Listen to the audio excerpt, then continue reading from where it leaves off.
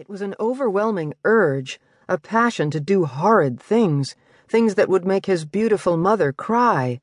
He longed to call his mother a whore. There!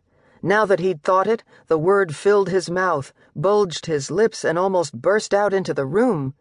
Had Giulio been born to a legitimate wife of King Rudolph, the entire Habsburg Empire would one day be his, and his alone. Whore! His left eye began to twitch, and he pressed his fingertips against it to stop the spasm. Giulio watched the silhouette of the beating rain, the heavy drops of water licking the glass. The shadows painted trembling patterns against the bare plaster between the tapestries, as if the veins of water were boiling instead of near freezing. Suddenly, the winter light illuminated his mother on her bed, a radiant spear of sunshine lancing through the window, piercing the heavy gray clouds, if only for a few seconds. Giulio studied her profile, the perfect white skin and rounded bosom that had enchanted a king, filling the nursery with bawling children. Her eyes looked like aquamarines set in wet glass. She inclined her neck to study her glossy black hair, which was hooked around an ivory comb. A servant entered with a message from the king. Giulio bent his head once more over the fantastic illustrations, his hand over his eye to still its spasm. He traced the green cascade of water as it ran through cylinders, just like the maiden's bathing barrels, only bottomless, and then splashed into a pool where the naked women frolicked. Or did the barrels look like the segments of a telescope, Galileo's device for studying the heavens? He must write down that idea.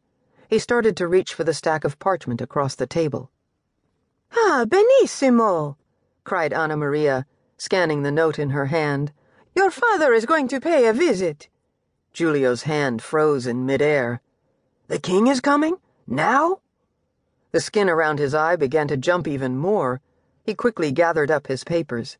"Yes, dear. Now behave and make me proud. You know he dotes on you. Try not to act so odd, tesoro." "Mother, he is ill-tempered with me." No, Giulio. He boasts of your future by his side. You will one day help him govern as Lord of Transylvania. He has told me so.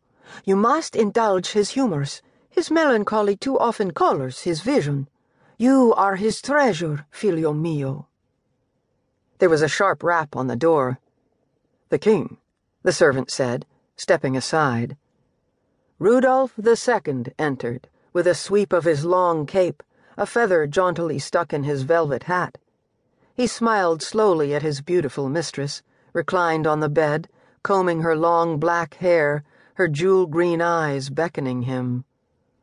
"You look ravishing, Anna Maria," he growled. "Leave us," he snapped to the servant. The man bowed and backed out the door, the heavy latch clicking into place. "Now," said Rudolph, striding to the bed and throwing her ivory comb to the floor with a clatter, "I will tangle your hair in such passion, no comb's teeth will chew through the knots."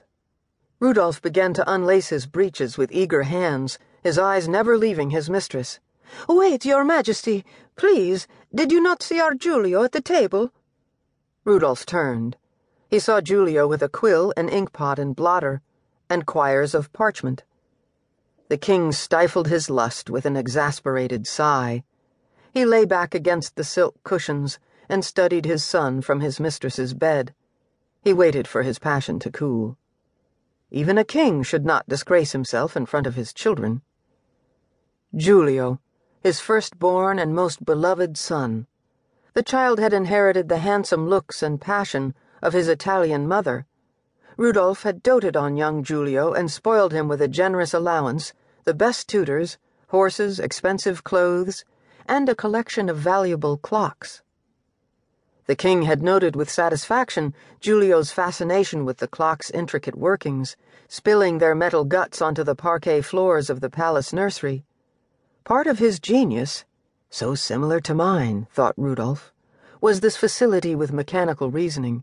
The king had spent hours watching his little boy play, puzzling over countless tiny parts, deeply absorbed as he dismantled and reconstructed the clocks. But Giulio was hunched over something on the writing desk. It was not a